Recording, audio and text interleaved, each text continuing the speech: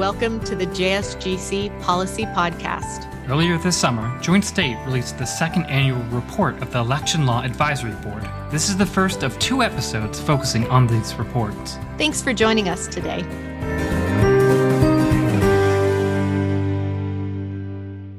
I'm Susan Elder, and here at Joint State, we research policy topics in Pennsylvania and discuss them on this podcast. I'm here today with Glenn Pasowitz, who is our Executive Director at Joint State. Hello, Susan. And Brian DeWalt, our sound engineer and co-host. Hi, everyone. Glad to be back. And today we're joined by Yvonne Hirsch, who is our project manager. Hello. Hello and welcome, Yvonne.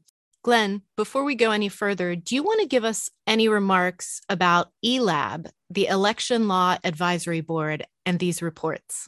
Sure, Susan. I think one of the most important aspects that we've learned and that we've witnessed as part of this whole process is that the board is made up of a number of people that are elected officials, that are appointed to the board by elected officials.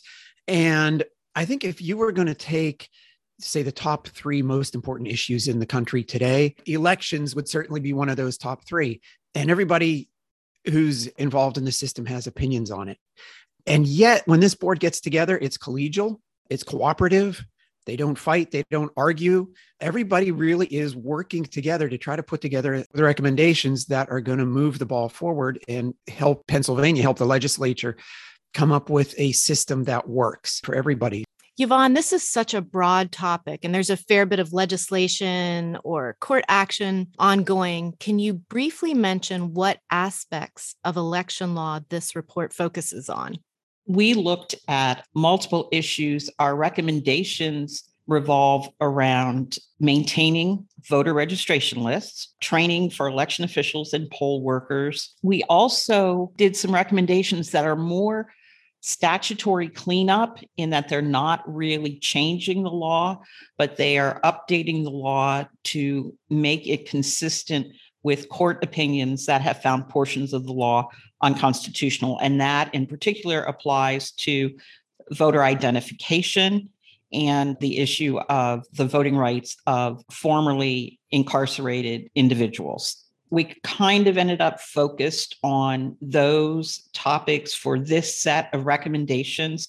The field is huge. There's constant activity. Like you said, there has been legislation passed in Pennsylvania in the last month. There are ongoing court cases that may change the direction of some of the issues we're working on. It's really in flux, and we have tried to isolate individual issues where we felt comfortable that we can make definitive recommendations. Thanks, Yvonne. So, Yvonne, could you give us a quick sketch of what some of the strains are on the election system in Pennsylvania? Certainly. The last couple of years have been stressful for election officials, to put it mildly. We had legislation enacted that authorized mail-in ballots that went into effect shortly before the pandemic set in. So you had counties working on new procedures that they had not experienced before. They ran into issues with the Postal Service and how long it was taking for applications for mail-in ballots to arrive, be returned to the voter filling out the ballot and getting it out. There were people who would send a mail-in ballot and they would miss of the election day deadline, even though they had mailed it in 2 weeks before because the mail had been so slow. And then you have the issues of how to fund the elections and who's paying for them. The counties are generally responsible for that. And some counties are in a better position financially than others to do that. And then you have the whole question of workforce. A lot of poll workers tend to be retirees and elderly, and COVID really drove them away from their positions. As a whole, you also had election officials who became overwhelmed with all the issues surrounding the 2020 presidential election. And so a lot of them retired or resigned. And so there's a dearth of institutional knowledge in a lot of the county election bureaus. It's been a lovely mix of things that have exacerbated the situation. So given all of these issues laid out that this board has to tackle, Can you tell us how you organize them into work groups? Certainly. One of the first things we did as a group was poll the advisors to ask them to provide their top 3 issues that they were most concerned about, that they considered the highest priority of the various issues that exist. When we got those lists together, we ranked them according to the interest expressed by the number of different people, made them then our priority list. And then we again polled the advisory committee and asked them to identify 2 committees that they would prefer to be on if they couldn't be on all the work groups. From that process, we got our groups, which were obtaining and processing mail-in ballots, election officials and workers, voter registration, and in-person voting. And then our work groups were formed around those topics on the basis of interest of the members. So those work groups are set, they have maintained even as you've put out reports, or they change? They currently exist, but they only existed for this past year's report. I anticipate them evolving. Some of them may continue because there are still issues within that topic area that need to be further explored. Others have pretty fully addressed, from our perspective, what we can offer. So those are probably going to morph into other related topics that we'll be looking at. There are so many areas. And because we're dealing with a consolidated statute and a pamphlet law statute, one of which was passed in 1937 and has had multiple amendments. The statutes are massive and sometimes circular and sometimes redundant and sometimes obsolete. So we're trying to pick our topics in a very narrow range so that we can do something meaningful within a confined area, because to tear the whole act apart and rewrite it at one time, we'd be doing this forever, and I'm not sure I could ever coordinate it appropriately. Yvonne, we're talking about all these different topics and issues that are popping up. And I know that the eLab and our staff here at the commission keep a close watch on what other states are doing with election law and their election processes. How have other states' initiatives influenced what is happening here in Pennsylvania? There have been times when other states have written the perfect statute on other topics that we have tracked and used here at the commission. In election law, we haven't done that. Our tracking of other states is as intensive as it is in any other state, but it's more to see what new innovations are working and what are not working, where problems are coming in. One of the things that we'll be hitting in our next meeting, spoiler alert, mail-in ballots, is to look at other states and that have mail-in ballots and to see what kind of problems they've run into with process and procedure, as in an effort to try to avoid making the same mistakes other places have. One of the other things we do with other state information is look at how the courts are interpreting some of the new election reform legislation. Every state has its own constitution.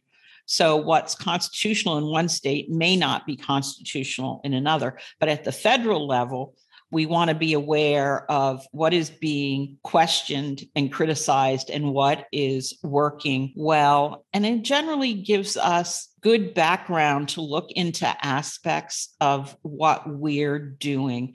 I want to say it's Wisconsin. One of the states started talking about basically disenfranchising certain people with disabilities, and by doing maintenance list purges. That was something that we really hadn't thought about being an issue. So now we're looking, again, more from a background perspective. We haven't presented this to the board yet. So this is at the staff level, looking at how Pennsylvania supports voting rights of people with disabilities and intellectual disabilities, mental illness. There's a real array across the country on that. And Pennsylvania is actually pretty mellow from what we're seeing so far, in that they're not particularly hostile to people with disabilities. But that's the kind of thing we pick up from another state and we say, hey, that's a potential issue. Let's look at that, see how Pennsylvania works with that, and see if it's anything we need to worry about. Thanks, Yvonne. Earlier, you had mentioned voting of formerly incarcerated individuals. Could you give us a little bit of an understanding of that policy issue and how the report treats that? Under federal law, you cannot permanently disenfranchise a person who was convicted of a felony. It has to have a time limit. And Pennsylvania's statute was indefinite. And so what the courts came down and said, those provisions are not constitutional, which is fine. And an attorney doing research who would do thorough research would find that statute and then find the case law that declared it unconstitutional. But it's still on our books, still in our pamphlet laws. And because we don't have a complete codification of our statutes, it's hard to find provisions like that. So our goal and one of our directives in our authorizing statute is to clean up old and obsolete information.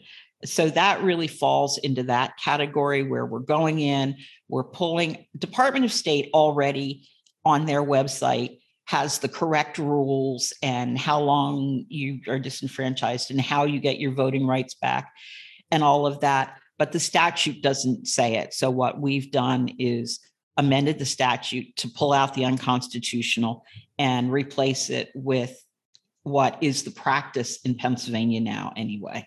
So it's making Pennsylvania law in agreement with existing federal statute and current Pennsylvania practice. Mm-hmm. Yep. The report recommends that the Department of State access national databases to ensure that voter registration lists are up to date.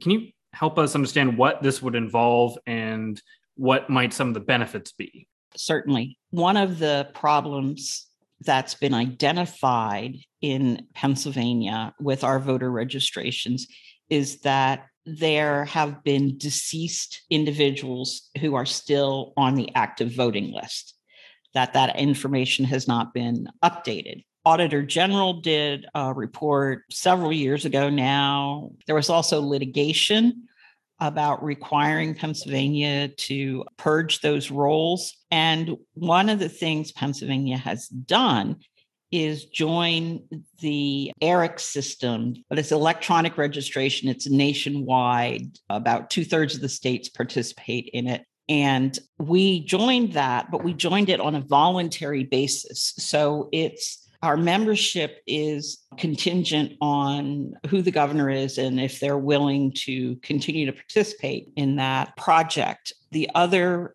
issue is that there is a very limited number of ways that the county and the Department of State can find the information on deceased voters, that it's limited to obituaries, court filings, one or two other issues that delays the transmittal of the information, and sometimes the information is lost about deceased voters. So the recommendation is that Pennsylvania statutorily join these registration list organizations so that we always have the ability, and it is not going to vary from administration to administration. Another source that currently isn't authorized in Pennsylvania is the Social Security Administration Death Index. So that is a resource that we really don't have access to right now. So we want to try to get into those national databases, but then we also wanted to be able to expand where the counties could obtain information about deaths of voters.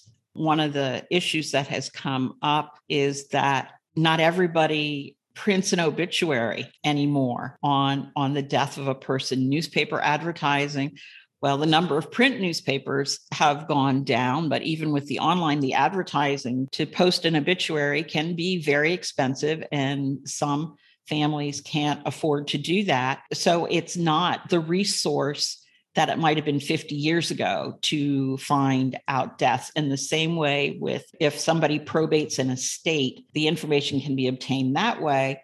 But with different estate planning techniques and stuff, you're not always probating those estates either. So the idea is to get into some databases that ought to have virtually everybody listed in them. So that's what we're looking for, to be able to make sure those voter lists are up to date, that we aren't having deceased voters listed as qualified to vote. I mean, just recently, a woman was sentenced to jail because she submitted and signed her mother's name to a mail-in ballot when her mother had died the month before the election. But nobody knew, or at least not within the system of records. So the idea generally is to prevent anything like that, but also being able for when you get an application, either to register to vote or to get an absentee or mail-in ballot, that you can pull up these lists and know that they're current, to be able to verify if the taxpayer is still among the living. It's time for us to wrap up our discussion today. This is the first half of our discussion on election law in the state of Pennsylvania. If you're interested in looking at Joint States report on election law, you'll find that link in our show notes. Thank you so much for joining us today, Yvonne. Certainly looking forward to part 2, lots more to talk about. Next episode, we'll focus on pre-canvassing and mail-in balloting in the Commonwealth. The music for our podcast is by Joseph McDade. Thanks all, and have a great day.